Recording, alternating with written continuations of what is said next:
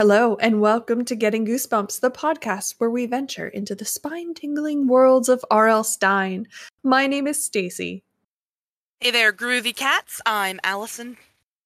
Twinkle, twinkle, it's me, Mickey. Why? Yours Well, just are. I don't think you've ever done that one before, but it filled me with a sense of dread, and I don't know why. Good. Dread? Okay. Why dread? Because I don't know. It's just menacing. I feel like that's something Slappy would say. Twinkle, twinkle, I'm gonna kill you. Yep, there it is. That's the unheard bit that I heard. Okay, fellow Fear Street residents, we are here to talk about Fear Street Part 2, 1978. Friends? Yes. What did you think of this one? I loved man, it. we're getting right into it. I had a blast. It was fantastic. And Yeah. I already know, if for no other reason than what I'm about to say, that Stacy enjoyed it because it was so axe murdery. Oh, it was amazing. Yep, It was it's so nonstop. good. It was a orgiastic display of axe murdering violence. Okay. Yeah. And cheesy summer camp fun. Yeah. Yeah. It was good. I think this was more 70s than the 90s was 90s. I agree. Still not quite 70s, but still more 70s than the 90s, if that makes sense. Yeah, I Yeah. know what you mean. It gave me the vibe. Excellent music it always. I should have a playlist open or a list open, and I don't. But That's all right. this movie seemed to make more sense to me, like as a movie, Yes. as it was giving us information, as the plot was developing and things were happening. Like this felt like a full and complete movie, whereas the other one, I was kind of missing. I felt like I was missing some stuff. We talked a lot about the last movie, and some things still weren't quite adding up for us. Mm-hmm. But this one, I feel like, and I watched it twice. Me too. I think Same. everything worked. Like everything Yeah. fell into place. It was good. Well, if we think about the fact that, we know it's a trilogy, and the fact that we're going into this with the first movie going to be leaving questions, I very much enjoy that we're getting more questions, sort of, but we're getting more definitive answers as we go. So that's why I'm super excited to watch the third part, because I'm like, I'm gonna get some closure. Heck yeah. So much was answered. I mean, except for the one question that you guys most wanted to know about who the internet chatter was. I didn't even think about it. No, Yeah. I was thinking of it. But it actually also, which we can discuss more when it gets into it, but I noticed some background things that made me ask some more questions that I'm sure will be answered in the third movie. mhm. Little things that weren't necessarily brought straight to the center. Little background things I noticed. Does anyone have the description up? Oh wait, I found it. Okay. The little Netflix description. It says, in the cursed town of Shadyside, a killer's murder spree terrorizes Camp Nightwing and turns a summer fun into a gruesome fight for survival. That's pretty darn accurate. Yeah. Do you want to give us, Alison, you want to give us a little bit more in-depth, kind of description of what's happening in this movie? You mean like the entire movie? Yes. Can you break do down it the briefly? whole movie? Just Okay, in like so 4 here's sentences. Okay, well, all right. I'm saying 4 sentences, she'll say 10. I'm going to say 19. Okay, gotcha. So in this movie, we pick up exactly where the first movie left off, which is with Dina, Josh, and a restrained Sam. They go to C. Berman's house, and they talk with her about basically, is it over? Are we going to be fine? And C. Berman regales them with the tale of what happened in 1978 at her summer camp, when the same thing essentially happened. Killers, Sarah Fear, all this tension, Shadyside people being targeted, Sunnyvale kids getting ignored. I hate Sunnyvale, by the way. And then in the end, we are left with... What are we left with? Something big. Something big, but why don't we work our way to it? Okay. Yeah, fine. But basically, yes, the movie is mostly a flashback of C. Berman's teen years, the horrible events that happened at the camp. Which I don't know, I'm not like the biggest fan of a whole movie being told in flashback, but this was amazing. This was I loved it. I don't know Sense. why. Yeah, it made sense. I had one question, but I'll bring it up at the end or whenever it comes up organically. It was great. It was fun. It was very gruesome, but Yeah. like a fun gruesome. Does that make sense? Yes. Okay. It absolutely does. It was not a Saw or Hostel gruesome. It No. was 1978 karaoke camp gruesome. Yeah. Yeah. But also like we'll like be upfront, like children get murdered in this one. You don't necessarily see any of the children get murdered, but You you know it's specifically happening. do not see the children Yeah, get murdered. which I appreciate. Like I'm, But then again, everyone else you do see get murdered is technically a teenager, so it's like, where's Yeah. your line, Netflix? they're kids too. I mean, but I understand. But yes, But the teenagers have been getting murdered for decades. So. Yeah, Yeah, it's I don't have a problem natural. with it. It's I don't have a part of problem with it. life. But yeah, do we want to just get into it? where the movie starts? Can we please talk about the weirdness that is C. Berman? Yeah, Yes. because I want to know, I don't know if I missed it in my 2 watches, but do we figure out what's going on with her clocks? So we open up and she has a whole wall of alarm clocks and they're going off and she's doing things It around is like her 2 house. walls. It is a corner cabinet. Listen, they don't all go off at once. One of them at a time goes off. They're in sections. Like one is for one time, one is for another. Yeah. So it is not explained, but I believe that she just is suffering from insane PTSD and has developed OCD, and that's how she makes sure that she does all her things that she needs to do. Yeah, because the only thing I can think of, maybe she goes into like trances, and the only way for her to break the trance is for like regular alarms to go off. I'm not sure. But to back up your OCD theory, multiple scene. Oh, wait, hang on. I just saw something that I missed the first time. It zoomed in on the clock. She went to go turn it off. Before that, on her coffee table is a remote and a box of cigarettes, perfectly aligned. The note from Sheriff Good, which, by the way, C. Berman was the one who got the note from Sheriff Good, and an ashtray full of cigarette butts that are aligned absolutely in a row. No, no, like anything. But so obviously, that's what I mean. Has, like OCD. Yeah. Okay. I'm sure if I missed anything, because it seemed to be important to her world, and I didn't understand why. Yeah, I think it's just like flavor for her character, to show that she's like something's very wrong. Yeah, I have no idea why she's got all those, other than to remind her of daily life. I got very excited as soon as we saw her because it is Gillian Jacobs, who I love. Most people know her from Community. But I love her from the Netflix show Love. So here's a shout out to the show Love. You should watch Love on Netflix. I think it ran for like 2 seasons, 2 or 3. I've never heard of it. Oh, it's very, very good. She's in it. And she plays a character named Mickey. So there.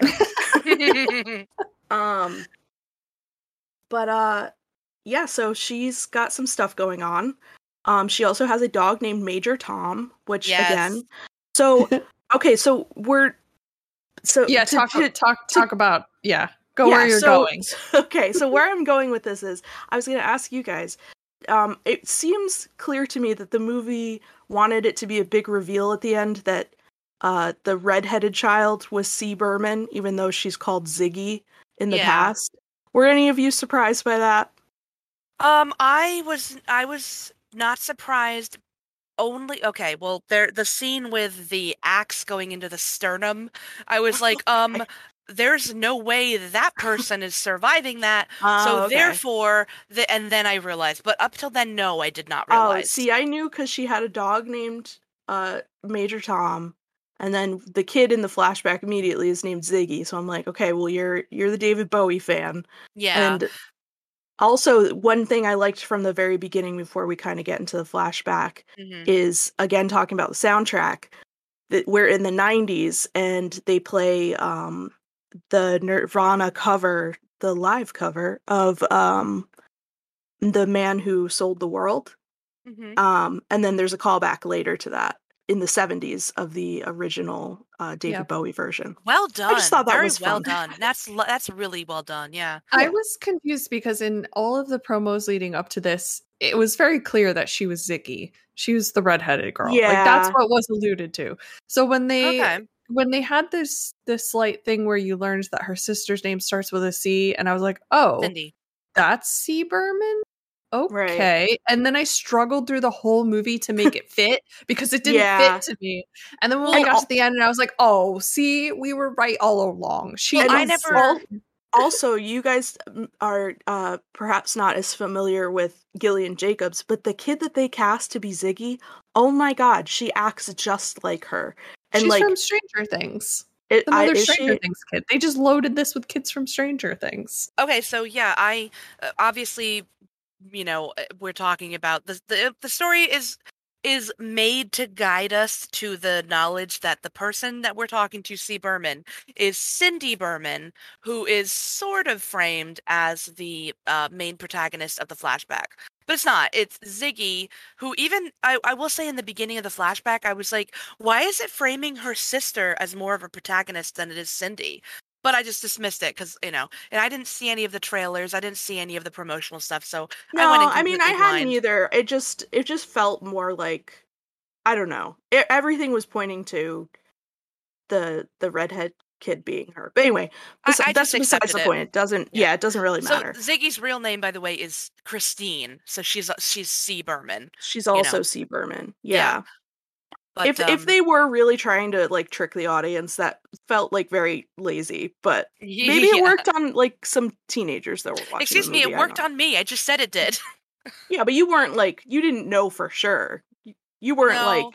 I doubt that your jaw dropped and you were like, oh, she's C. Berman. No, it was more of a like, no, yep, I knew it. Yeah, I saw it coming. But in the beginning, I just accepted the Cindy, but no. Okay. Also, were you expecting Sam to break out of the bathroom during the entire flashback? So I was. No. So we were just saying that Dina and Josh brought Sam, a very angry, tied up Sam, to C. Berman's house. They essentially break in and ask her, like, how are you still alive? What happened? And C. Berman launches into the flashback of Camp Nightwing in 1978. Yep. Yes, and what a splendid time we have at Camp Nightwing. Yes. And there's just so much, there's so many people that fall into place and so many questions and answers that fall into place. I'm so what I will say about this movie compared to the first one, and I'm not even knocking the first one necessarily for this, but I loved meeting every single character in this movie. Yes. Like they were all interesting and like I was invested in what was going to happen to them. I might have hated them. I might have been happy when certain things happened to them. Yes, yeah. But it was still like... Who did you hate? Sheila. Well, Sheila, of course. Oh, yeah. Okay. The bully Anybody girl. else? And then, pretty much everybody from Sunnyvale. Yeah, all of the Sunnyvale. Except for Sheriff Good. What is his name? Nick Good. Nick Goody. Oh, yes. Okay, so while we're sort of in the transition between 90s and 70s right now, something that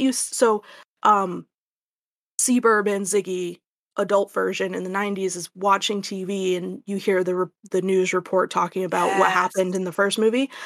And then she gets up to go start doing her other things, checking the locks and whatnot.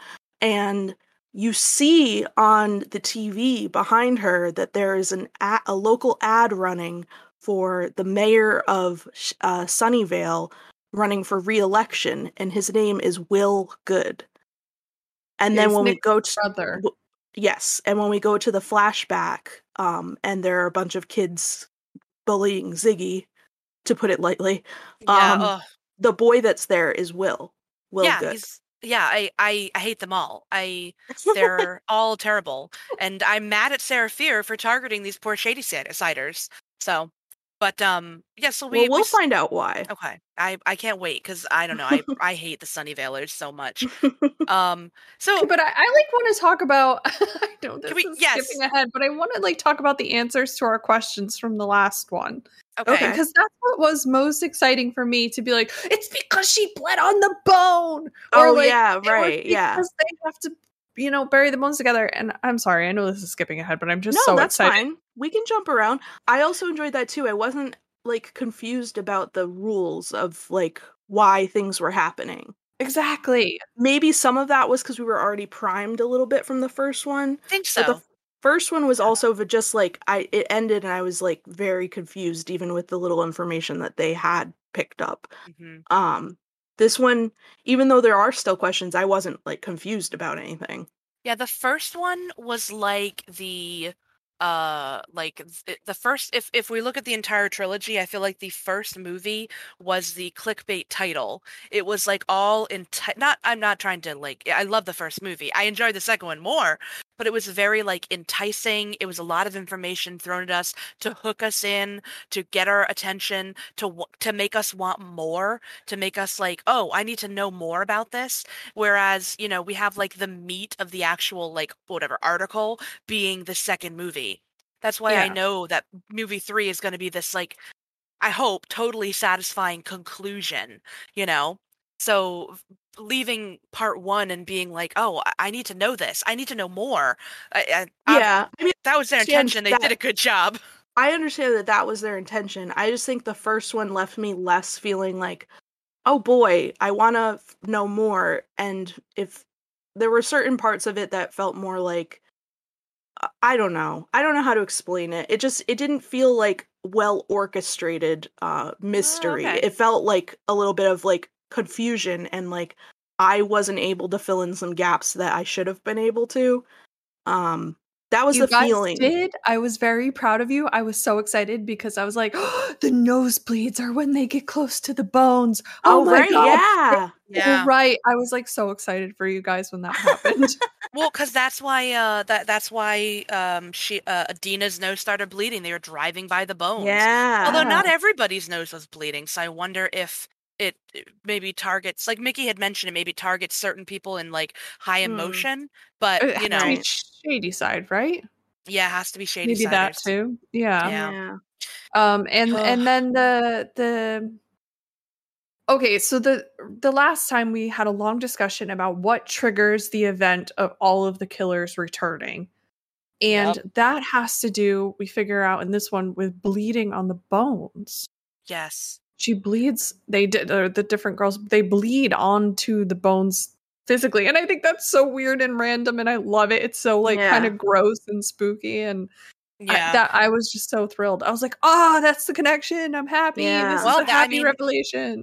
Obviously, that's why the killers seek out their blood, is because their blood is what they're linked to now. Yeah. It's great. Yeah. It's great. Great.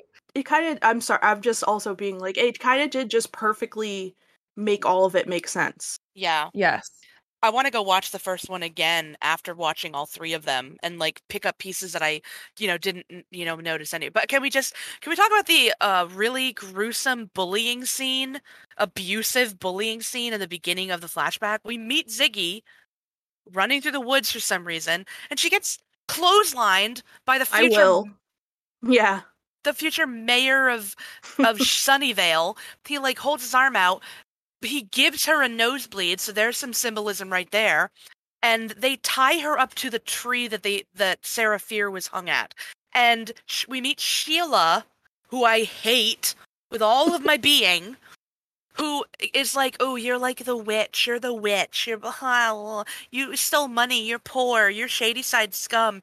She takes out a lighter, and she holds it to Ziggy's arm, says she's going to light her on fire. She only gets as far as burning her, like she legit burns her before Nick Goody, or is it Goody or Good? It's good. It's good. Listening to the last episode, I was like, oh my God. Because I knew it was pronounced good, but I just kept saying Goody through the whole episode. I don't know why my brain isn't, But like he comes up and he's like, Will, you better stop or I'm gonna tell Dad, and then your debate club, like whatever chances, or I don't know, whatever has to deal with his like future mayoral. But it's just like Will is like holding down Ziggy's leg while she's being burned. Like what a monster. I hate these Sunnyvale kids more than I ever hated or even have any fathom of hate for Sarah Fier. Sarah Fier, she's fine. Whatever. Ugh. Do you feel better now? Do you feel better now? Nick comes and with what is the other counselor's name? I don't know. The douchey guy. The Kendall. I don't know. Yeah. Oh my god, he's so funny. Oh man, what is his name? He's such a stereotypical blonde, like blue-eyed, like football captain. Like, yeah, he's just a counselor. Yeah. Here's my whistle. Foot, foot, you're out. You know, just like ugh. But they come and break it up.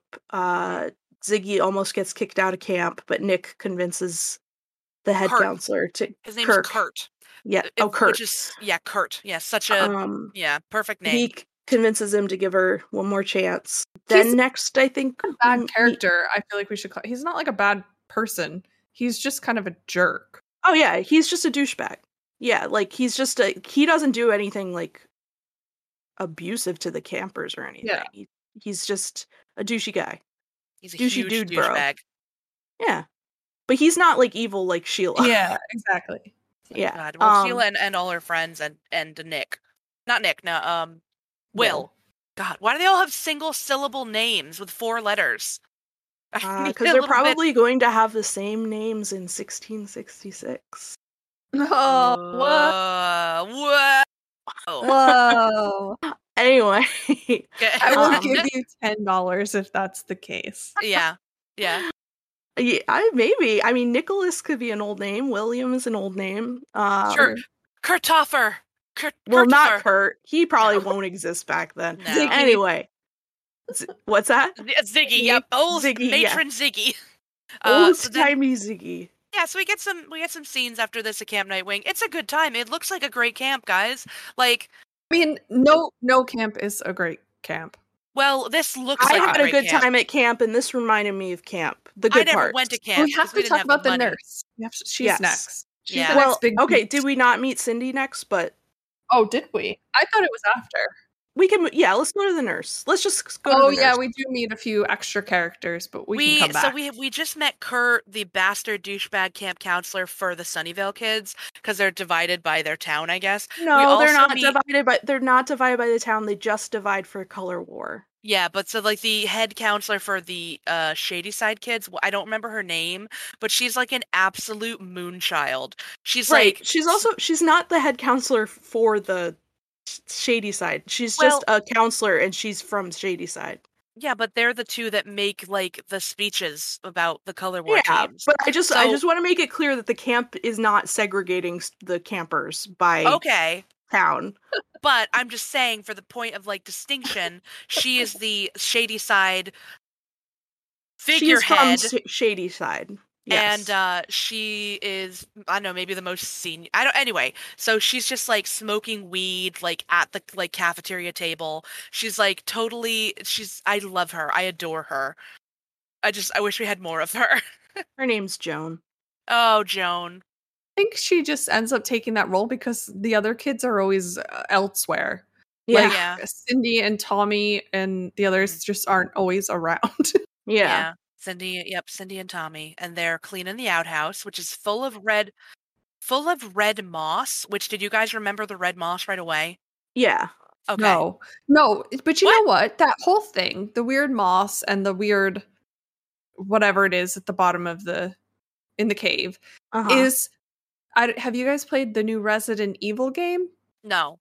Because it is the Mycite from that game. Like, it is the exact it's same very Resident Evil, yes. Story. It is the living so close. It just drives me crazy. Breathing, fleshy things.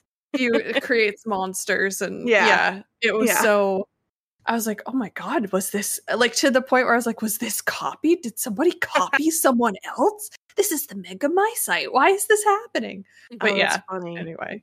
It is very Resident Evil. I feel like there's another game that I'm trying to think of that has like another horror game that has like fleshy living stuff around you that you can't touch. Silent Hill, maybe? I don't know. Yeah. I feel like it's a common trope. So, where were we? Okay, so we meet Cindy Berman, who perhaps if you're in the audience you would assume she is C. Berman. Yep. and she's cleaning the outhouse with her boyfriend Tommy, who is so nice. He is so nice. Like, and Cindy, as a person with anxiety, I'm not as like anxious as Cindy, or like uptight, quote unquote. But it would be nice. It's just nice to have a person around who's like, hey, it's okay. Don't worry about it. Everything will be all right. He's a very sweet. He's her boyfriend. He's a very sweet partner. They clearly care about each other a great deal. Cindy is extremely anxious. She is very prissy. She is a very like, oh, I got this red moss on my shirt. Dang it. She's very like put together. She's clearly very concerned with appearances. I don't just mean like her physical body. I mean with her appearance as a good person. Mm. So. And that is a new dedevelopment for her. Mm-hmm. Well, yes. She was not always like this. Well, maybe to a certain extent, but yeah. So and then do we know why Tommy? Is that ever explained? Oh, why he was like chosen? Yeah, did we get any explanation about why it's these specific people? Okay. Oh, and we learn pretty quick because in the only two people that we meet next are is it Sue? What is her name? Sue? The girl, the short blonde haired girl. Alice. Okay. Sue. I don't know. And then what's her boyfriend's name? Alfie. Alfie? Hold on, I think it's Alfie. No, it's yeah, Arnie. Arnie. I'm so bad with names. Okay. It has the worst CG blood death scene I've ever seen. Yeah. I mean, that was the only time where I was like, "Oh, that's kind of cheesy." Yeah. The rest was great.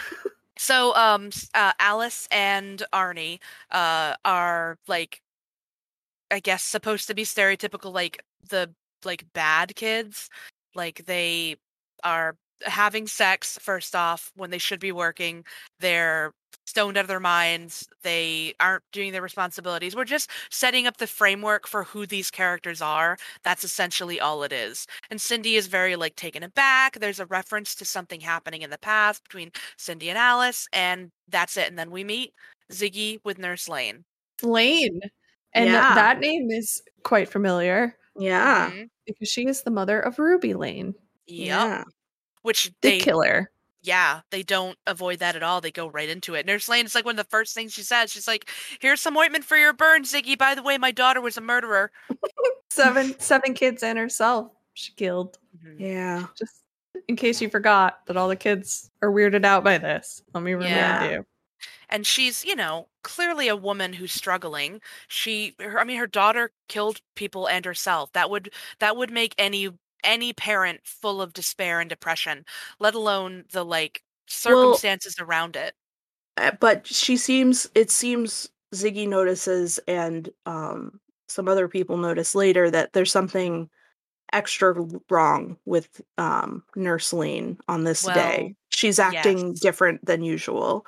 She's spacey. Yeah. And Ziggy finds stuff on Nurse Lane's desk before Nurse Lane gives her the ointment, because Nurse Lane wasn't there right away. She finds booklets, information, drawings of this very, we as the audience know witch stuff. It's witch stuff. But Ziggy is like, oh, this is creepy. I don't necessarily know what this is, but we see the article about Ruby Lane, and we see a symbol which is called the Witch's Mark, and that plays a big part later. And then Nurse Lane and Ziggy's talking to her, and Ziggy's, I really love Ziggy, guys, because she even says to Nurse Lane, she's like, hey, you seem a little off, are you okay? I don't know, I like that little touch of her actually caring about the camp nurse. I don't know. Well, it was implied that they already had a sort of friendship. Connection. Yeah, like both a friendship. Outcasts. Yeah. What happens next? We find out that the camp is getting ready for a color war. Oh, yeah. Which is Shadyside against Sunnyvale. Yes. And we also get a scene of Cindy and Ziggy just as a relationship setup. They Ziggy does not like her sister Cindy. Cindy feels like she doesn't know who Ziggy is and she's disappointed in her. Like they are at ends with each other. They are butting heads. You know what I liked about that? Their like confrontation was that they both made a lot of sense to me. And I really appreciated that. Like I could see why they weren't getting along.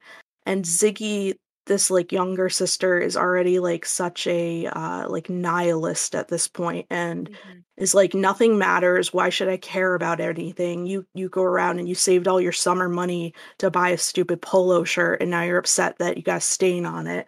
And none of it matters. None of this matters. We're all cursed and ruined because we're from a crappy town and we're never going to leave this town, and you should just like quit your dreams of ever doing that.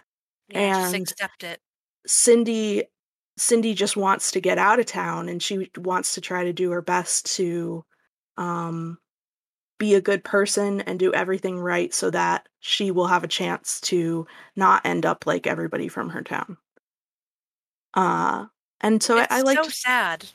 Yeah, I liked that little like back and forth because and that happens just before Ziggy is going into her cabin because Sheila told her, "Hey, something happened in your cabin to your stuff. You might want to go check that out. Yeah. Somebody did something." And she goes into her cabin and there's all this graffiti written about Ziggy being a witch, being a monster, being a slut, I think it says. Yeah, slut, witch, Ziggy, or whatever. Man, yeah, it's awful. Yeah, so that sucks. Yeah. So after that, we have the. Oh, go ahead. Oh, I was just gonna say. Then there's a scene of Cindy with Tommy. In they're like cleaning the mess hall, I think. They are cleaning the mess hall. This is essentially that we get right into it in this episode. This is the catalyst for the entire episode. No, this movie. We get like right into it, and so Cindy's cleaning. She's arguing about her sister. Tommy's there. He's helping. Cindy gets so worked up that she breaks her sponge, which I didn't realize it was possible to snap a sponge in half. It must have been a very sturdy one. Anyway, she goes into the back. She goes to find another sponge. She wipes her wet hands off on a burlap sack, which comes into play later. And she notices that there's a drawer open. And it's a big drawer full of very sharp knives, which I feel like those should be secured in a camp full of children, but whatever. It's the 70s. It's the 70s. Like, even if you're just working in that kitchen, you're not going to put all of the knives like that and loose in a drawer. It's so hard. So she closes the drawer. She goes back out. It's kind of tense. She's looking for Tommy. She thought she heard somebody creeping around, and then she goes back out. She's like, Tommy, and he's right behind her. Everything's fine, but it's not fine. Okay, continue. Because Nurse Lane appears in the doorway. She says, "I'm sorry, but I can't save you." And she says to Tommy, "I saw your name on the wall, and one way or another, you are going to die tonight." And then she stabs Tommy. Or where she tries to. She tries to stab him. He fights her off, and he pushes her off. She kind of hits her head on one of the tables and is sort of out. But if there was any question of who was going to be the Camp Axe murderer, I think we know what's going to happen next.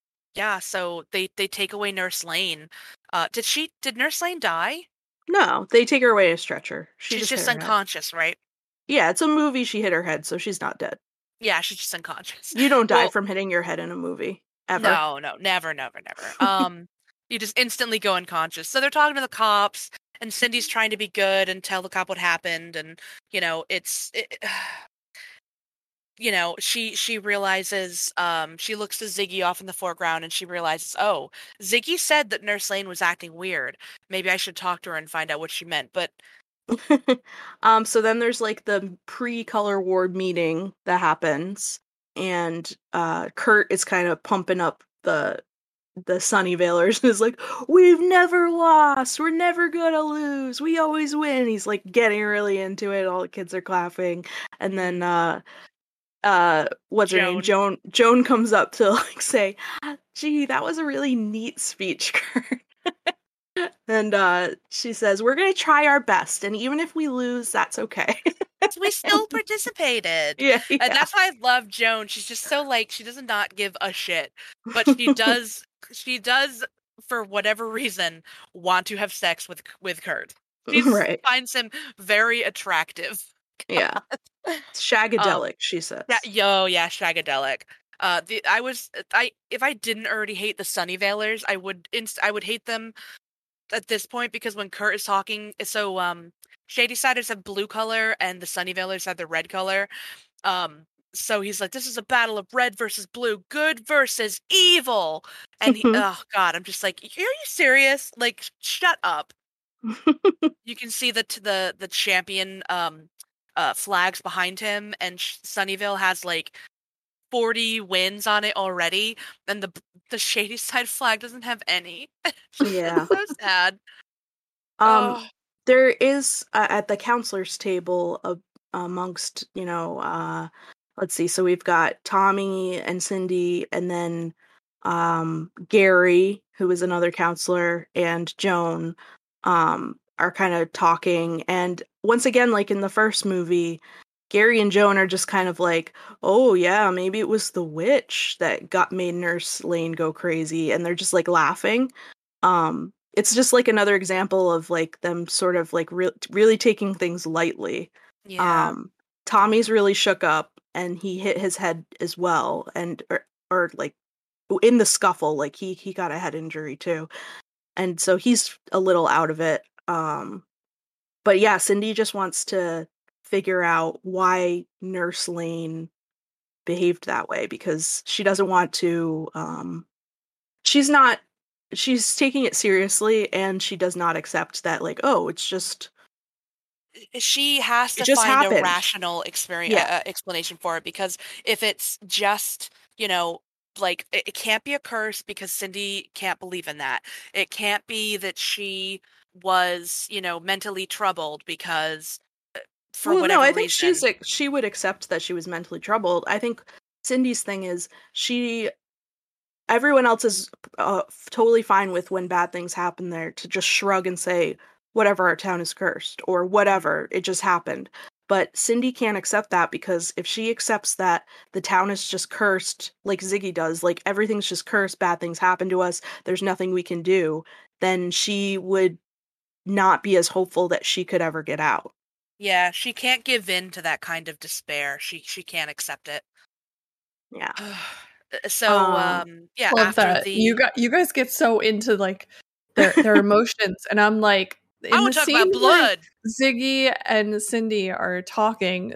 Ziggy is in like the arts and crafts room, and she's preparing for that whole Carrie bucket scenario. That was like great. Elsewhere, they're like having this in-depth discussion while she's setting up, like she's getting paint and a bucket, and she's like preparing to get back at that other girl. And I just love that she's just so focused, and that's what she's doing. And we don't pay any attention to that. We're having an emotional discussion, but she's about to carry a girl. Yeah, we can talk about that too, Stacey. There's room in our hearts for both the blood and the love.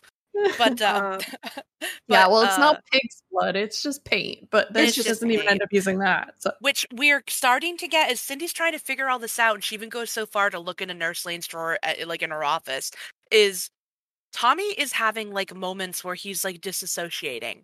So he's hearing voices, he's hearing a voice say his name, but interestingly enough, he's not like instantly possessed by Sarah Fier or whatever, like we've seen in the first movie. So in the first movie, Ryan heard the voice, and then minutes later was in full skull mask garb and was murdering.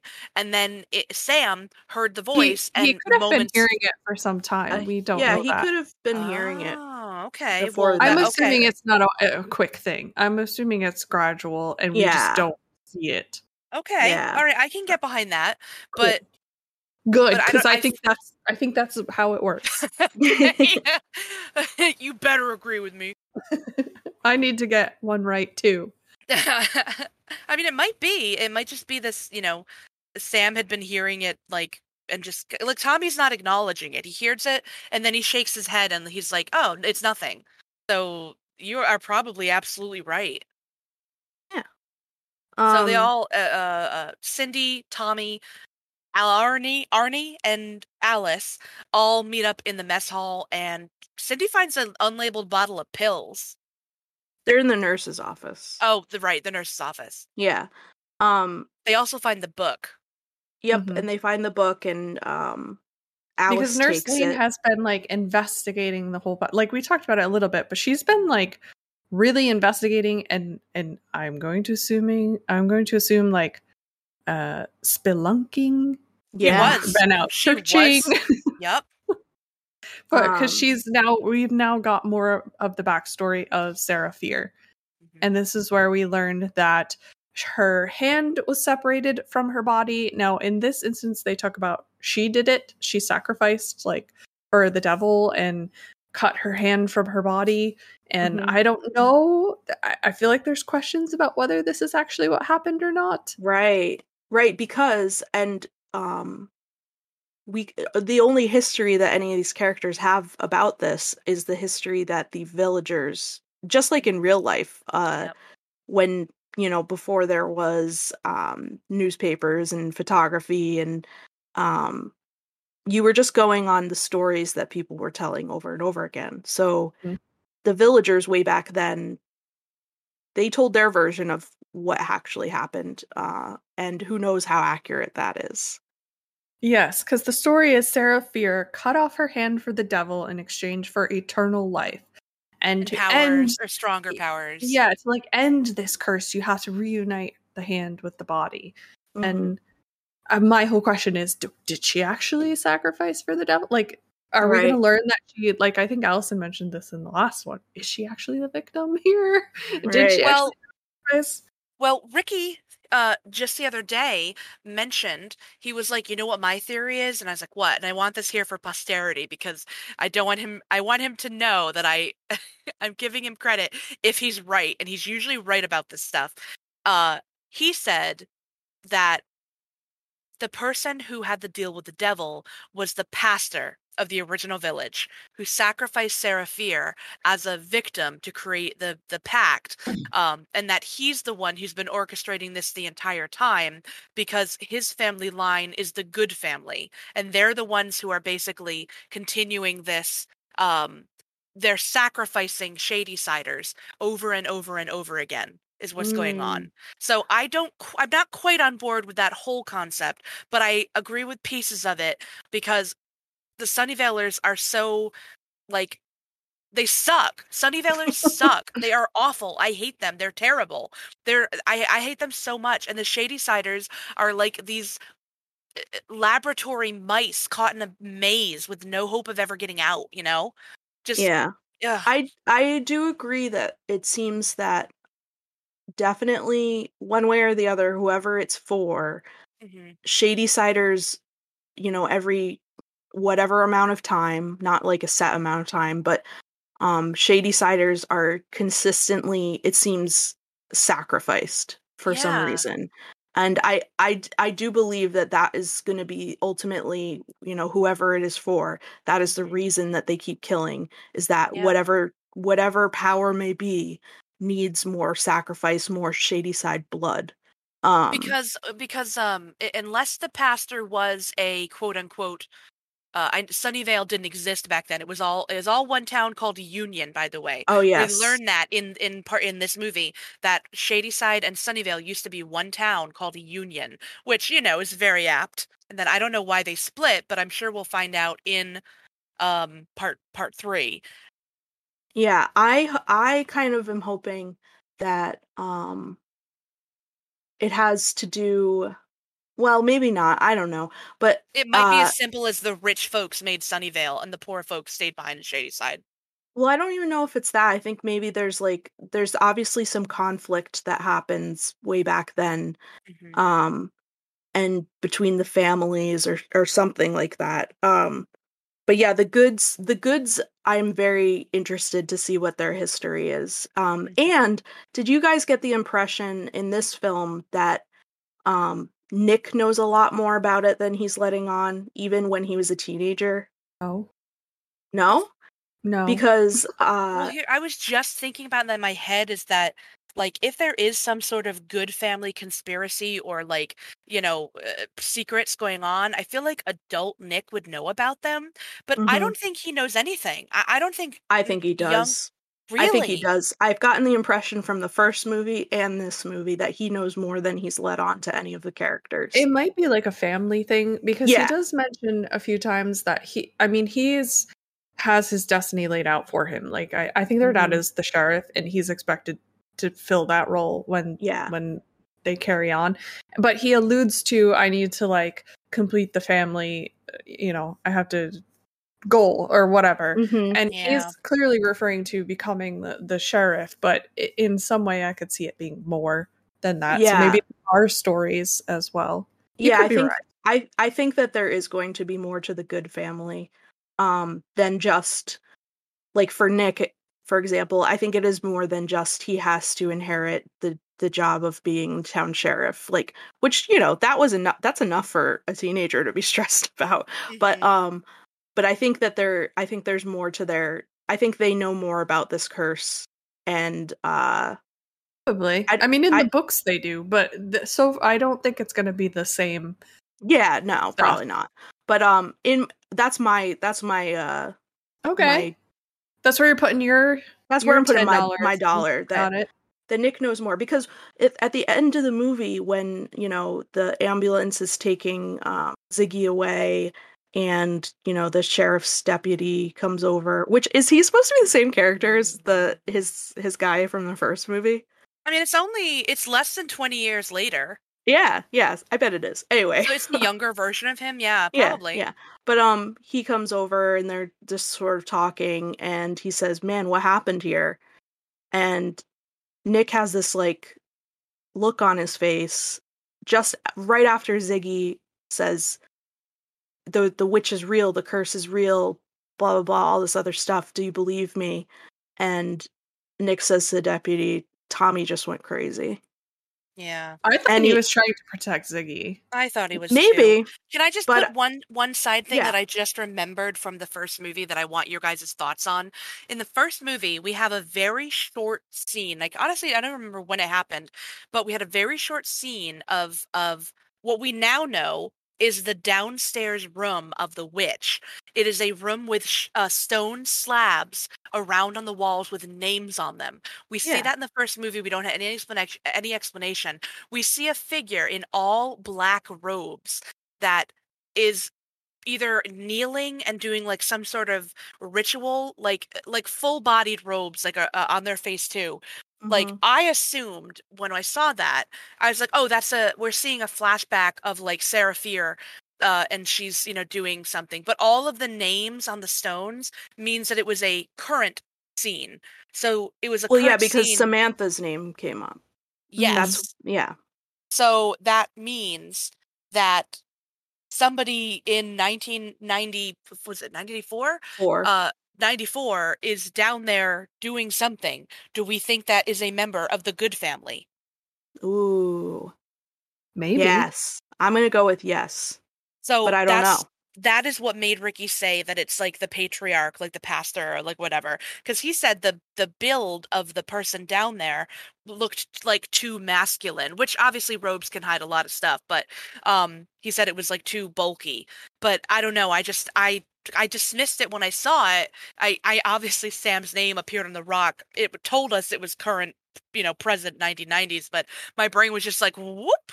But like seeing that room in this movie, because the next thing that happens is Arnie and Alice and Cindy and Tommy go in the woods using the map they found in Nurse Lane's book to go find like she has like X's all over it. So they just find the witch's house in the woods, which they can't be more than an hour's walk from camp. So why is this house not like well known about? Why is it a hidden house in the woods that's not really that far from camp? So this is a town that really doesn't take historical sites seriously. Yeah, but also I imagine maybe they just don't go into the deep woods that much, maybe because of the background stigma of whatever. So these kids just stumble upon Seraphir's house, and we see the room with the stones. Yeah. Yes, it's like down. They're down underground at this point. Yeah, the house itself has crumbled and gone. There's just like a stone fireplace left, basically. Somebody has ransacked it, though, and there are recently melted lit candles. Mm-hmm. So obviously, I assume that was Nurse Lane who did that, who was in there recently. But what if it was that dude or that unnamed figure? I don't know that it was Nurse Lane down there. Because she saw the stones. She said that, but she has been down there. We know that she has been to that spot because she had had been digging to try to find the hand. Yeah, because we should explain that it's not just a basement room. There ends up being tunnels and stuff. Yes. There's tunnels all underneath the camp. And so huge. She could have gained access another way, so maybe she didn't. But she got all the books and stuff. That's true. She's probably been researching since her daughter died. She has a year's worth of accumulated stuff. It was 10 years because her daughter was in the 60s. Like 15 years, something like that. Yeah. Yeah. So it's been years. And she's been accumulating all this information. She's been searching at the camp. Maybe she took the job to be close to the sites to find the witch's hand. She's been digging up locations and marking what isn't there. I don't know what she's going as for a frame of reference. I think maybe she's going based on historical information from the 1600s. Like, this happened here. They know the tree. Here. The tree is there. They know the tree. The hanging tree. So she's probably stemming out from that. What a nice feature to have at a children's summer camp, the hanging tree. Well, now what it's a nice feature to have in a mall. Yes. So, oh God. Yeah. Okay. Well, yeah. That was amazing. So yeah, they're down in the room, and that's when they see Tommy's name on the stone. Mm-hmm. Yep. So my guess is this unnamed robed figure went down there, did the ritual. Tommy's name was put on the stone, and then Nurse Lane went down later because I think she's the one that ransacked the place. And she saw his name and probably immediately went back to camp because it was daytime when this happened. So because you know what? I bet they pick the name. I bet the name doesn't come from Seraphir. I bet the name comes from whoever's going down there. Yeah. They're sacrificing a person. So it would have to be someone that knows Tommy. Guys, I'm thinking of this as it's happening. I did not think of this when I was watching. But so what's it's maybe they bring down a lock of hair or something, and they're this is the person who will be next. Yabba dabba do, amen. And then because they don't actually carve the name in, that just magically happens. But perhaps whoever does the ritual is choosing the person. Sounds like we're on to something, maybe. Yeah, I think we are. I think we are. And because what better way to sacrifice kids or members of the town is to have them do it to themselves. Yeah. Then there's no suspicion on anyone in Sunnyvale. Yeah. Sunnyvale's squeaky clean. Exactly. Interesting. I like our theory, guys. Now we get a very gruesome axe murder. Finally, Stacy. Yeah. Yep. Stacy's favorite part. Yeah. Tommy snapped. Yeah. Yeah. Poor sweet Tommy. He was so nice. I felt kind of bad for Arnie because he wasn't. Yeah, he was just a stoner guy. None of them were bad. They're just kids. They're honestly just kids, Yeah. They're just teens. But he gets an axe to the face, and sadly the spray is CG, but the rest of it looks great. Yeah, it was pretty computerized. But they're down in that room, and there's for one thing, there's a tiny little crawl area to get into that stone room. The girls are in that room. I think Arnie went in, but then went back out. Tommy's sitting outside, and he picks up the axe and obviously kills Arnie. The girls go out, and does Alice see it happen, or does she see the body and the blood? I think they all see it happen. Yeah. Because Arnie came back in, and then the girls were coming back in, and right when Tommy axed him in the face. Yeah. We also have another fly buzzing around Tommy. So there's that persistent fly. I bet in the third movie we're gonna have a scene where we see like Grandpa Good, who has like flies buzzing around him at all times or something. I don't know. I don't know. Something that's very heavy-handed, but it is around. It's on all the killers so far. Mm-hmm. Yeah. So the stone rim, by the way, was hidden behind a shelf of books. So obviously, I mean, Nurse Lane must have gone back there and then put the bookshelf back. Hey, whatever. I'm not gonna think too deeply about that. But yeah, there's a cave-in. Yeah. Yes, there's a cave-in, and they think, oh, okay, well, Tommy went crazy, and then there was a cave-in on top of him, so that's over. But then they can hear that Tommy is still breathing. Yeah. The cave-in didn't kill him, so they're like, what the? So Tommy But they're gets stuck out. in a cave. They're trapped, yeah. And Alice broke, like, did she break her leg or was Not that yet. later? Not yet. Later. So then Tommy is out. Tommy Lee. They're the ones that are trapped. Tommy's not trapped. They're trapped underground. Eventually they find the tunnels, but so Tommy is free and loose and heading back to camp. Yeah, it's very ominous. But before we get into that horrible, ominous child murder, first we get the Carrie scene. Yeah. It's not blood anymore because Nick Good, who is definitely has feelings for Ziggy and seems to almost like, I don't know, resent his family, not his family. It's hard to put into words. Nick guy. He's a good guy. He's actually good, where he doesn't want to be like the rest of his family. He doesn't necessarily have the same beliefs his family does. Like Ziggy, he doesn't care about Shadyside versus Sunnyvale. He reads Stephen King. That was one. Yeah, they do make a lot of Stephen King references. Mm-hmm. And of course he's adorable. He likes our beloved Ziggy. Like Ziggy's made up to be this treasure. And he loves her too. So of course we love Nick. Yeah. But he's the one. He says, you know what? Paint is a little overplayed.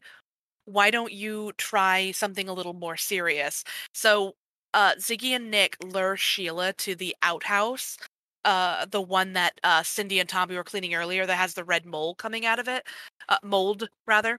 And Moss, sorry. The Megamycete? The Megamycete. And Sheila goes to that, and there's candles and flowers. Because, you know, it's an outhouse. It's so romantic.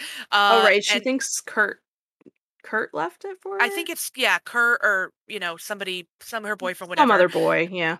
And then she goes into one of the stalls because, ooh la la. But instead of Kurt, she finds a note and she looks up and a big old bucket full of cockroaches and tarantulas is dumped on her. Yeah. And then they lock her in. I hate Sheila, so I was fine with this. Fine with this. She deserved it. Absolutely. So then, you know, we get some lovely bonding with Nick and Ziggy. And I know maybe Stacy felt this was like a little slow because it wasn't murdery, but I really liked it. I really liked them. I mean, it was just closer. a little one-off. Yeah, it was very cute. But we had a massive emotional shift because immediately we go back to Cindy and Alice trapped in the cave. Right. I don't mind that they had like a connection moment. Okay. I'm just making sure. The pacing was fine. Yeah, exactly. But it was. I have a moment. I have a touching moment that I don't like later on, and I will let you know when that comes up. Oh, I think it might be the same one that I felt was very shoehorned in. But now I want to know. No, we'll get there, guys. But the rest of the camp is playing. They don't call it capture the flag. What do they call it? Color Wars. Color War, which is capture the flag essentially. And I don't know if this is before or after whatever anyone else was going to hit next, but there's a sweet young little camper named Jeremy. Oh. And he's a Shadysider, and he's in charge of being the jailer for their team and like protecting the flag. And he's adorable. He's so cute. So he has some folks in jail, and he's trying to make them lose. Why would you leave him in charge of the jail? I know. Come on. Oh, did you guys notice earlier when like this was just like a little moment to show that like Tommy was starting to like go out of it. He was like talking to the team, and he was like, "Who's our jailer?" And it was Jeremy. And Jeremy calls Tommy, the counselor, Mr. Slater. Yeah, Tommy Slater. He's so cute. But anyway, so he's in this room. I don't remember what room he's in. The wood shop or something. Yeah, there's like it's like the wood shop. And honestly, just if you have any shady ciders that you are fans of, you just kind of have to acknowledge that it's not going to go well for them. Yeah, I mean, he was the only camper I think that got a name. Yeah. But yeah, so his captives get free, and then he's alone, and Tommy is shows covered up in blood, and he has an axe, and he's like wet for some reason, and he chops him up. Wet for some reason. Maybe he's sweating. Maybe he chops him right up. He is wearing a jacket.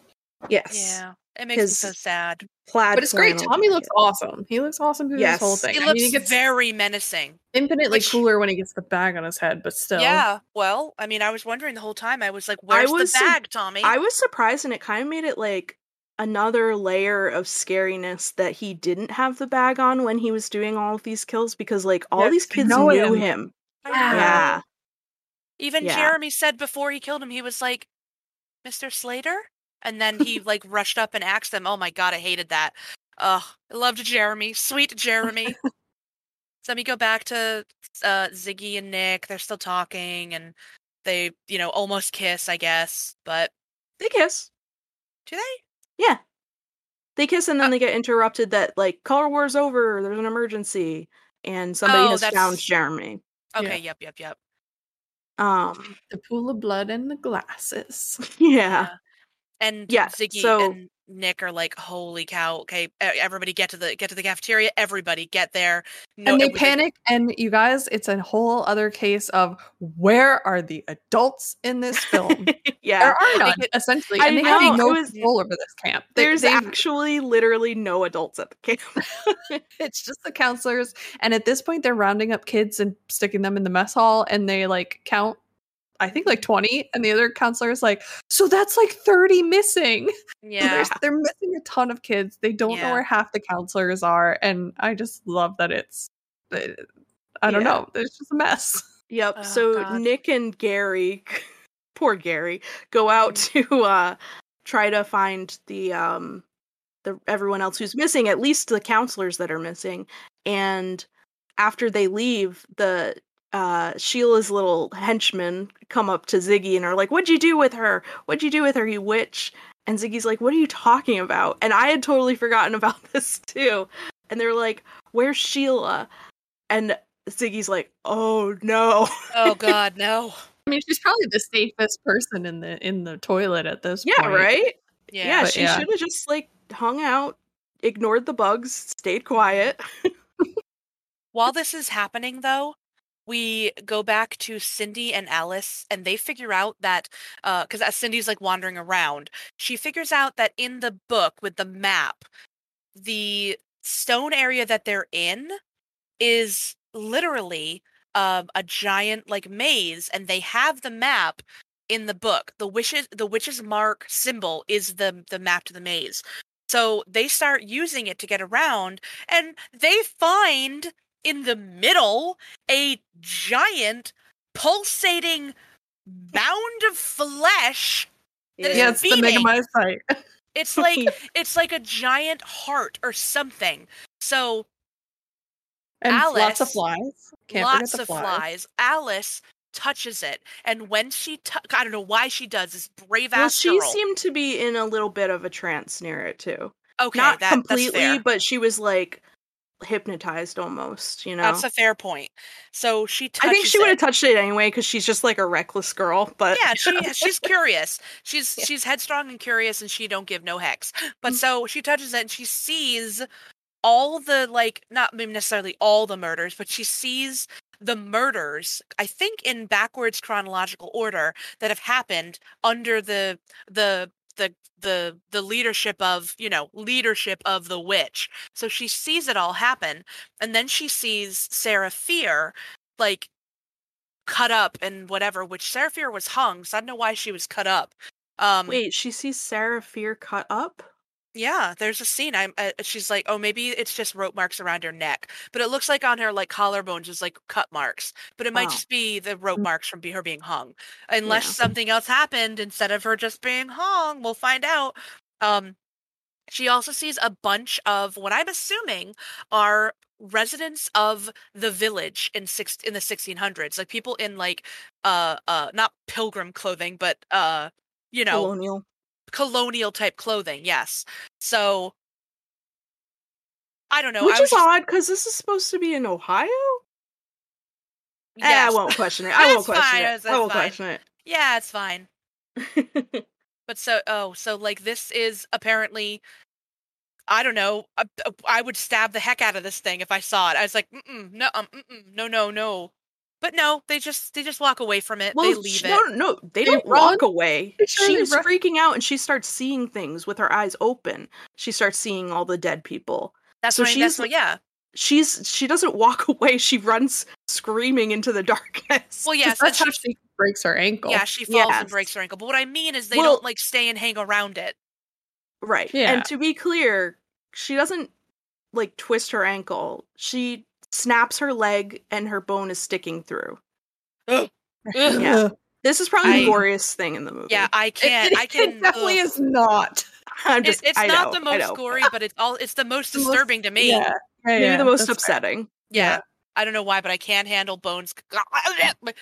No. Because at that point you're still alive and you have to deal with it. Every other scene you're like, oh, I would be dead. I wouldn't. And you're trapped in a little cave. Yeah. Yeah. So Cindy tries to patch up her leg and stuff, but we get more scenes of Ziggy and Nick, and this is what you were going to say, Mickey, about them going to look for the other campers. Yes. Oh. We also have Nick already left with Gary to go look for people. But we do have a scene of Joan and Kurt hooking up, and then Joan gets murdered by Tommy. Yeah, she does. Yeah. Kurt is in the shower and doesn't see this, but Tommy leaves Kurt alone because it's only Shadysiders that get killed. Right. Yep. So Tommy's running around killing everybody. Ziggy goes to let Sheila out, and Sheila like beats her up, or they have a scuffle, and then Gary shows up, I think, because he hears them having a scuffle, and then now what happens to Sheila? She gets out. She flees. She leaves. So then it's just Ziggy and Gary in there, and they hear people calling for help from the toilet. Which I'm sorry. So the tunnels lead to under the latrine, but also why is there not more sewage in the tunnels? I had the same question. Like either so this is how I made it make sense to myself. This is what I told myself. That particular latrine is the only one that leads to that big open cave. Yeah. And that one is out of order, so not many people use it. That's what I tell myself. But there is it would be there, but there's not enough. There's not enough there's not enough. A camp was using it regularly. They see like a few pieces of toilet paper. Yeah, and they're like, oh, it smells. But yeah, so Cindy and Alice are down below that out of order latrine, and they see the red moss. That's how they know that it's leading up to the toilet, because apparently, there's only one red moss in one place. But before they get out, Cindy admits to Alice, she's like, look, I was wrong. The curse is real. I was wrong. Ziggy was right. You're right. Like, I get it. We're cursed. Which is, I don't know. I mean, I'm glad she's realized this, but also super sad that this is something she had to realize, I just I don't remember if this was the specific part where they talk about how they had stolen like a VCR together or something, a boombox. Yeah, I don't know why. Oh, Cindy stole a VCR. It wasn't even a VCR. It was some other very specific 70s brand name of technology, which were like super super expensive back then.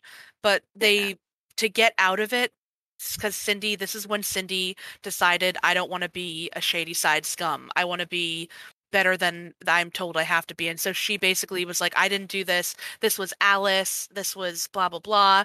And I'm a good girl and they're all bad kids. And that's when Cindy essentially like distanced herself from all of that and like tried to make a new life.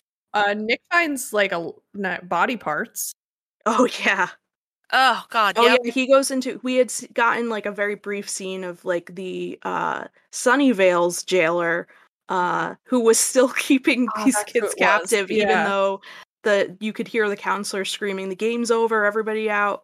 And so the Sunnyvaler leaves, and Tommy comes in and kills like 4 kids. Yeah. Ugh. And Nick comes in and just finds body parts. Yeah, it's gruesome. It's so gruesome. Yeah. It's great. Yes, Stacy's brand of tea. Yeah. So they what is that other counselor, the other guy counselor's name, the one that gets killed? The curly hair guy, what's his name? Gary. So he lowers down a that's right. A rope and a bucket down into the latrine. They start pulling Alice up. It's Ziggy and Gary pulling her up, but Tommy comes in while they're doing that and kills Gary. So he heads him. He chops his head clean off. Yeah, like one fell swoop. So he kills him and instantly. The body falls into the hole. Oh my god, so good.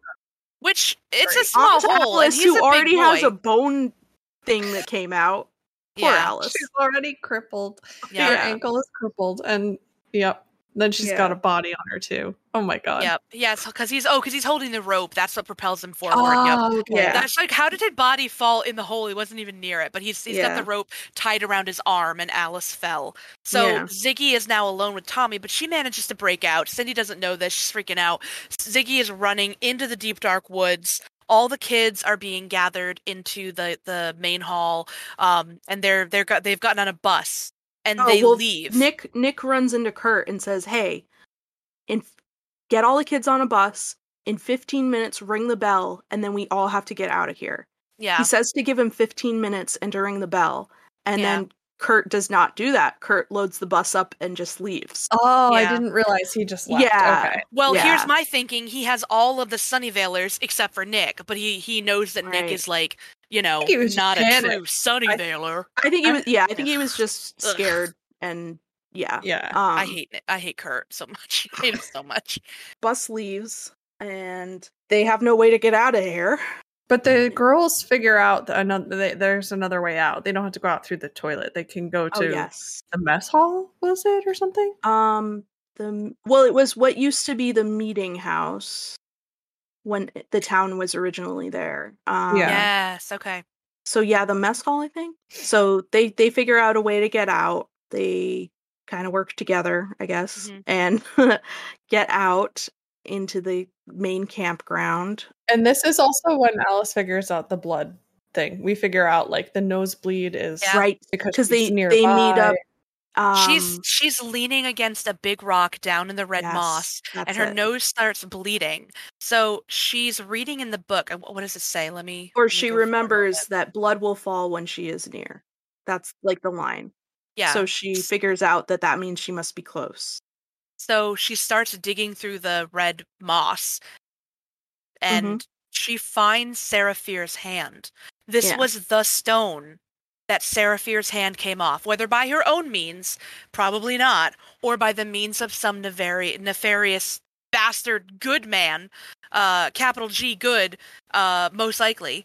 But she finds the hand. Maybe she did it as like a desperate attempt, like all hell was breaking loose, and she was like, I need terror to stop, and she does it as like a good sacrifice, but she's trying to get Satan to stop murdering people in the town, or I don't know. We know that the pastor, he was a killer, remember? Yeah. So maybe he was targeting the to-be-soon Shadysiders, and she was like, because there's probably like 3 or 4 families, if that, and she was like, the only way that I can save us is if I make a deal with the devil. And so maybe she tried to do that, and then that's all he needed to be like, look at this witch, let's hang her, haha, blah blah, no one will ever know my crime. Or to silence her. Maybe she saw him like killing, I don't know, but oh man, I can't wait for the 3rd movie. But so Cindy, Alice stays behind, obviously finds the hand. Cindy goes through the tunnel. She comes to the grate right in the meeting in the mess hall, in the meeting hall. She's in the kitchen. And I have a note here because so far the music, I would say, very, very. My complaint about 1994 was that I was like, the music was good, but is this iconic 90s? Mm-hmm. And for this movie, the music was very iconic 70s. Yes. Like, if you're going to do 70s karaoke, this is what you're going to hear. But we get to this point, and we have a repeat song. And I've never been more infuriated in my entire life that Carry On My Wayward Son played for a second time. Except I do think it was more fitting in this case because all of the music in this movie was so literal. It was, it was awkward. But at the same time, I was like, is that from TikTok? This is a very TikTok thing that the music is so literal. But either way, I like the soundtrack, but I was mad that Carry On My Wayward Son played a second time. I think it had to because it wasn't just playing for us, the audience. It was physically being played on the tape player. But still, I was like, you've put in so much music in these things and you had to do a repeat. Just give me another song. Counter argument, when Ziggy presses play on the tape recorder that's by the speakers to blast it to camp, that's why it was playing the first time, she presses play and the song starts over again. We already heard the song. I know. So as a counter argument, as a very inane, pointless counter argument. Counter argument, besides the names Sam and Dina, this is another connection to Supernatural. Oh no. The only song that plays multiple times is Carry On My Wayward Son. What if there's a Winchester name in the third movie, or like somebody named like Castiel? Oh god. Oh my god. But what do you think C stands for? C. Berman, Castiel Berman. What if one of the writers for this series, like not the story, I don't mean R.L. Stine, I mean like the writers to transcribe it to like a film script. The writers of the movie, yes. Yeah. What if one of them is like a very secret, diehard Supernatural fan, and they're like making all these connections, but aren't the names from the book? Guys, what if R.L. Stine was a Supernatural fan, but these books were written before the show? No, yeah, but they're not. It's not a book. These aren't based on books. Oh, I thought they these were. These are new. I thought you said that they were based on. Wasn't there the history? Yeah, there's a trilogy that explains how the town got cursed, where about Sarah Fier, but it's about the story. It's not this. Oh, okay, I misunderstood then. Okay. Yeah. So then my point still stands. There is a writer on this film who is a hardcore Supernatural fan, and they have slipped this stuff in. I don't think so, but I like that we can find these connections. It's funny to me. This is when Tommy gets the bag on his head. Yep. Right, but what happens first is the shoehorned in emotional moment. Because this is not the emotional moment that I don't like. Okay, I know what Mickey's talking about, but is so they get into the mess hall and then Alice meets up with Cindy and Ziggy in the mess hall, and they're talking about what they're going to do. No, we're not there yet. Not even there yet. Then it might be the same, but we're not there yet. Where are we then? Alice is still down the pit. This is when Cindy kicks through the grate at the sound of Ziggy's screams, because Ziggy's running from Tommy. And I think, was it Cindy? Yeah, Cindy goes and she breaks out of the grate, out of the little underneath area. And which this camp has just been sending all their refuse down into a cave. Anyway, whatever. So Cindy grabs the burlap sack that she had dried her hands with earlier, smoking gun, burlap sack, puts it on Tommy's head and tries to strangle him. The bag, because Tommy is so wet for whatever reason, gets plastered to his face. So you see it sticking to his mouth hole and his eyes and all that stuff. Identical to the dude in the first movie. And Cindy, very tearfully, who earlier in the movie admitted that she would not be able to, act because she was frozen in fear. Because of her sister, she stabs Tommy and she kills him. She saves Ziggy and she kills Tommy. Mm-hmm. And then Alice also comes crawling out of the pit. Oh, okay. Alice with her broken leg made it this whole way. She's stumbled and she has the hand. Man, Alice is her shoehorned sob story. Well, yeah.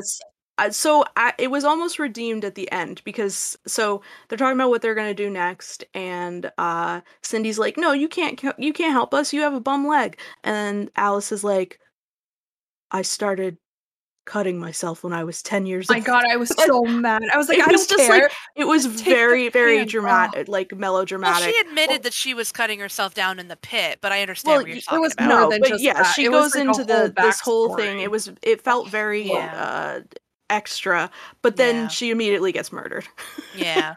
Like I feel for Alice, I do. I just think the writing was done a little bit, too ham. Like it was too much of like, yeah, she's a tragic character. They all are because they're in this awful town that's killing them. But to have her have this like, okay, I know we're about to go end this curse, but I need to take 2 solid minutes to tell you who already knows about my backstory.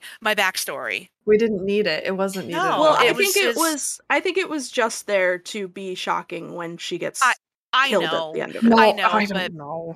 Yeah. So she does that, and she's like, "Listen, I'm coming with you. Even my leg's bum. Blah blah. We're gonna go. We know her body's buried by the hanging tree, or is there? And I have her hand. Let's go put it back together. And I'm gonna do this. I'm gonna redeem myself. We're gonna end this curse, and my life is gonna be different." Wham! Tommy is alive, and he kills her. Okay, so I have a theory about the bag before we go any further. I think obviously he looks cool with the bag on his head, but I also think this was done so that they could have someone else play it in the first movie. Yeah. So it doesn't have to be the same actor every time. Yeah. And this just annoyed me that I really felt that's what it was. That's all I could think about. I was like, oh, this is there so that it's someone else in the other movies. It's not that guy all the time. They would have to pay him so much. And they could save so much by just having it be someone else who doesn't speak and doesn't show their face. And so like, the only other thing before Alice got killed, they're sitting around a table and Ziggy is leaning over the hand. She touches it and she looks down. Her nose starts bleeding and drips onto the hand. When that happens, she starts seeing images that I'm actually looking at now of like the book. Flies. There's a scene of who we assume is Sarah Fier tied down, whether it be to a bed or to that stone where she lost her hand. I don't know, but she's tied down and screaming. So, god damn, And we behead Tommy. Oh, that's right. Yeah, Cindy has a shovel. Yeah, they were saying they were going to go dig up the lady's bones or whatever, and she gets mad and she uses that shovel and she takes his head off. I think it's real tough to behead someone with a shovel, let alone be a teenage girl and sever the head of a guy standing up taller than you with a shovel. So much props to Cindy. When that happens though, we do see that once Ziggy's blood gets on the bone, we get our explanation for how these monsters come back to life, because we get a shot of the beating, pulsating flesh heap in the stones, and parts of it actually slither off and form a new humanoid creature. We don't know who it is yet, but it's obviously we know it's going to be one of the murderers. Yes, but you just interrupted our description of the beheading to tell us this. Sorry. I know that's your favorite part. Tell me more about the beheading, Stacey. Well, we're done now. Yeah. I knew you were done. That's why I went into it. No, because you interrupted us to talk about it. You gotta savor the beheading. The beheadings, yes. Yeah. Savor it. There's only 2 in this movie. Hopefully there'll be more in the next one. Here, you monster. Oh god. We see Ruby Lane. We see Tommy start wiggling around. We Ruby singing that song, "You Always Hurt the One You Love," blah blah blah. And the little boy comes back too, right? Yeah. Oh, Billy, guys, I hate Billy. He doesn't do anything, but he's the scariest one. Yeah, he really is. He's the scariest one. The Grifter might be scary too, but he doesn't come back, right? No, I don't think so. We see the milkman though. Oh yeah, he's weird looking. Yeah. So Cindy and Ziggy are at the tree. They're trying to dig up the body. We see Ruby Lane. We see Billy. Billy's just like an 8-year-old boy with like a porcelain like child like mask, like a Halloween mask on. I think he's younger than 8. I think he's supposed to be like a 6-year-old. He's supposed to be young, yeah. Okay, and he just has like a bat, and he's just like walking, and like he's banging the bat in the ground. And honestly, it's the most unsettling thing. I don't know. I'm more scared of Billy than I am of the Axeman. But Axeman is running at this point, and that's super intimidating. He's like doing a light jog. That's like his signature is like, I run. They walk, I run. He's coming. Yeah, he's coming. His head's back on. Oh, so yeah, they dig up and they find something. It is not Sarah Fier's body. It is a stone with the word what does it say? Oh, the witch will live forever or something. Yeah, the witch forever lives. And they're like, what does this mean? And they're like, I don't know. And I didn't know either. I mean, I know, but I didn't know. So did somebody somebody dug up her body. So remember when we were like, who maybe somebody in the Good family. I don't know. But I said that Ziggy had a scene of Sarah Fier being like tied down. She wasn't tied down. She was chained down. Her body had chains on it. Okay. So she wasn't hung to death. Or she was and then was later chained. Oh. Or chained before. Or chained before. And they chained after, because they did find her body with chains on it. Yeah, that's what I'm saying. So maybe she came back to life and they had to do it again. Because she made a pact with the devil. So maybe she didn't die at first. I don't know. Yeah. Who knows? I don't know either. I'm just saying. I'm just like, oh god. So they don't know where the body is. The girls are there, and that's it. The murderers come up to them. They do not get away. There's a beautiful, beautiful shot that happens where Tommy's running because he's right. I just love that he runs and he's running up, and Cindy pushes Ziggy because they're running towards him, and she pushes Ziggy away. Yeah, they're all moving at the same time, and she pushes Ziggy away as a distraction because Tommy's going to go for Ziggy.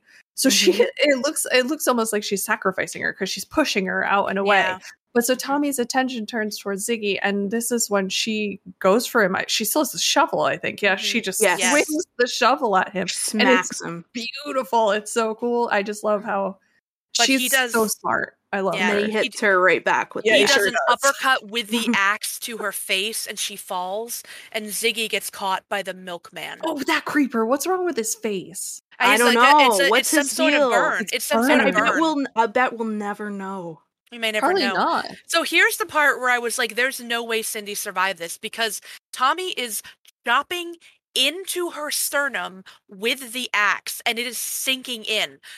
There's no way to survive that. Meanwhile, Ziggy is she's just getting stabbed, but she's getting stabbed with what looks like a small, it's a small blade. So she's getting stabbed over and over again, but like... by the milkman, but probably none of her organs are like being severely damaged. Cindy is having her ribcage chopped open. Yeah. And I don't know how she's not dead yet, but she's talking to Ziggy and she's like, we'll never be apart ever again. Which that was a little bit, I don't know, I didn't really need that. That was a little shoehorned to me too. But so they die. Milkman is sniffing Ziggy, and I love that touch. I love it. Yeah, he was very creepy. We get a shot of the two girls dead on the ground, their arms reaching out to each other. By the way, the hand, they dropped it, and it dropped into the hole that they had tried to dig up her body in, right by the tree.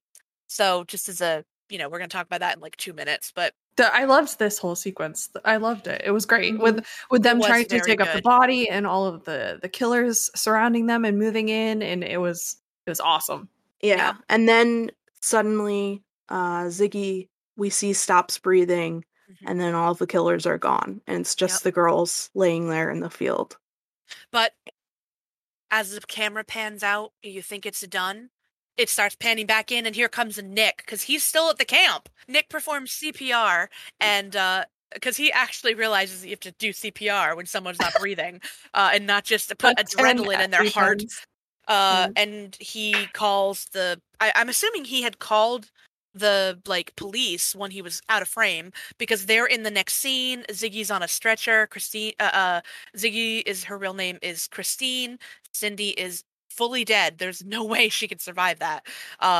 and everything seems to be over. And we go back to the present, and C. Berman is revealed to Dina and Josh, who for whatever reason didn't know throughout the storytelling that she was C. Berman, Christine, Ziggy, which this was the one point where I got irrationally, stupidly, not upset, just like angry, because that whole story that Ziggy was telling, did she keep going like Ziggy and Cindy, Cindy and Ziggy? Did she not once say my sister Cindy?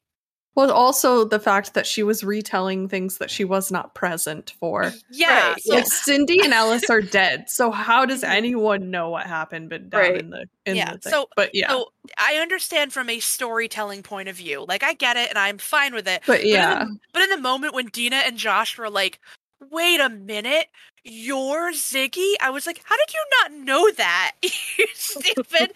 Like, anyway, it's fine. They couldn't hear the music playing. They couldn't hear the David Bowie, so they had no idea. Okay, that's very true. Very true. But she could have been saying everyone's name and not. Maybe she was telling it. But she just told the whole story in the third person. Yeah, funny. So the police come. I think there's 14 kids that died. Something crazy. But now we know that Ziggy got blood on the bone, and Ziggy's still alive today. So why did Sam get chosen to be the next murderer, and C. Berman did not? Ziggy. That's Sam also bled on the bones. No, that's what I'm saying, is that Ziggy bled in the bones, died, the monsters stop. She didn't get possessed.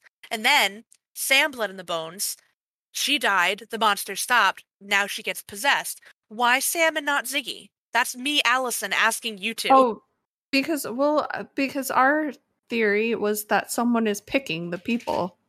So I still think maybe someone is picking her. Okay. Well, because at least who's going to get possessed next is being chosen. Whether you bleed on the bones and that happens is its own thing. That's going to be my guess. I think. Let's say that Mickey's theory about, or just to interrupt you very quickly, it's because, I mean, not that I have an explanation for why this is, but the reason that Ziggy C. Berman is not possessed and trying to kill people is because her name isn't on the wall. Yeah, that's what I'm saying. It's because I think the people that go on the wall are chosen. Yeah. No, the name gets added and then the person becomes a killer. I know, but the names are added. They're not there since the beginning of time, so why was Sam's name added and not Ziggy's? That's what we need to find out. Yeah. If there's a rhyme or reason, if it is totally random, don't know. What I was going to say is to add weight to your earlier theory that Nick Good knows more than he lets on.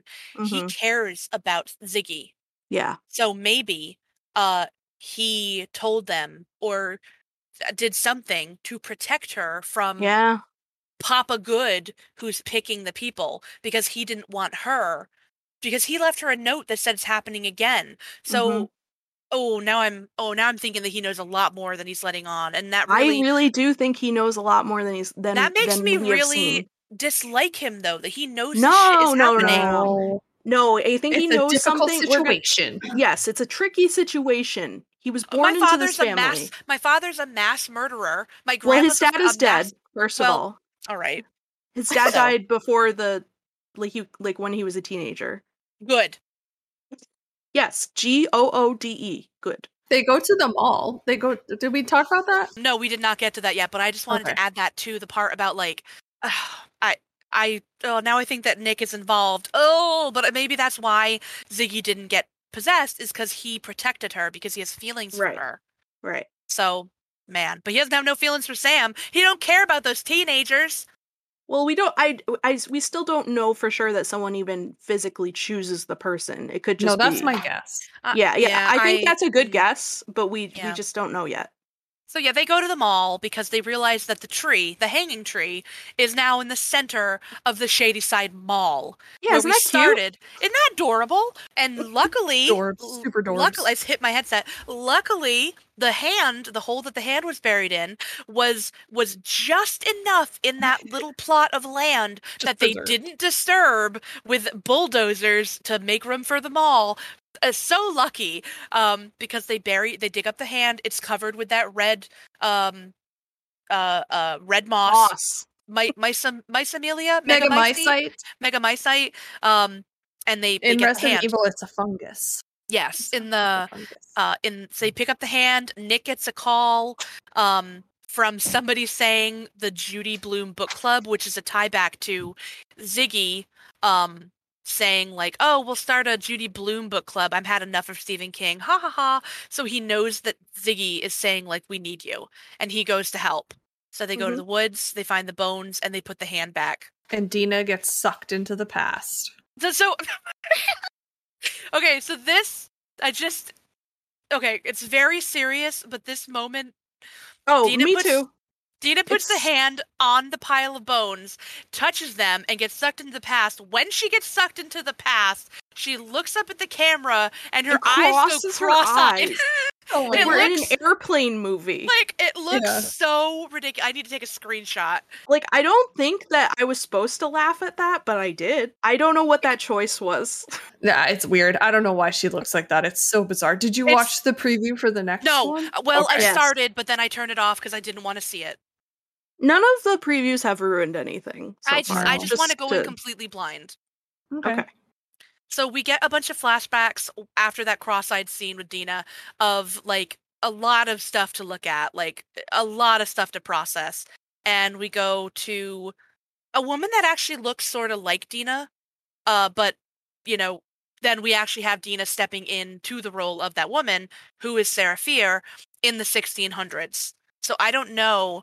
Yeah, it's all the characters are like the characters we've seen so far. Yeah. All the people. Oh, the people in the town are like the actors of people that we've seen. So I'm very excited to get some and I don't know if that's because they are related in some way or if they're it might just be a choice to use the same actors. I'm like not sure. Like American Horror Story. Yeah, kind of. Yeah, it might be that, or maybe it is that they are actually related to like their family has been there this long. Who knows?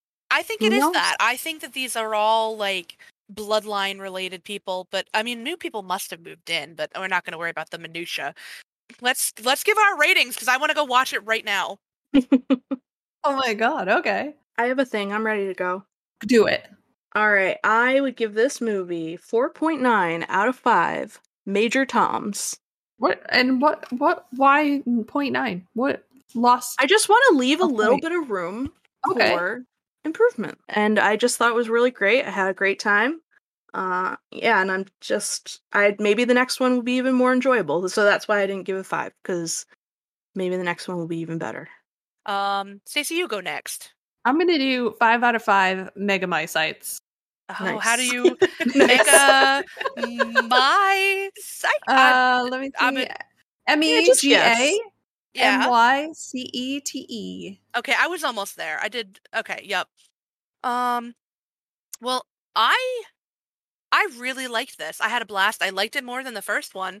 There was like literally only like 2 instances of me being like, "Come on," and it was the cross-eyed part, and then it was the like Dina and Josh being like, "Whoa, you're Ziggy?" But that didn't like ruin the movie for me. But I'm also gonna give it a 4.9 out of 5. Billy the Kids. Isn't it funny how it's the 2 parts from 1994 that you didn't like out of this whole thing?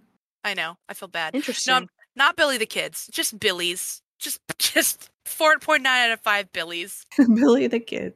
Just Billy's.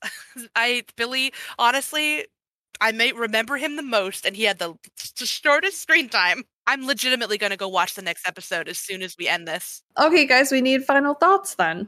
All of our brains are already waiting to go watch the 3rd episode. We're not even here anymore. But I know I enjoyed it so much. I still love the first movie, but this one was better. I love this one more. Like the characters, I feel like I love Dina. I love Josh. Josh is our sweet little cinnamon roll. We love him. But I love Ziggy, and I would die for her. I love Ziggy so much. I love that we got more information. I love that we got more like just like visual. There was so much going on, and I'm so excited for the 3rd one. I'm like, oh god, I obviously you can tell I'm excited. I don't need to explain it. Good times in store. Okay. Yeah. Well, thank you for joining us and listening to us ramble on about murders and chains and hanging trees and Billies, witches. Well, one witch, just the one.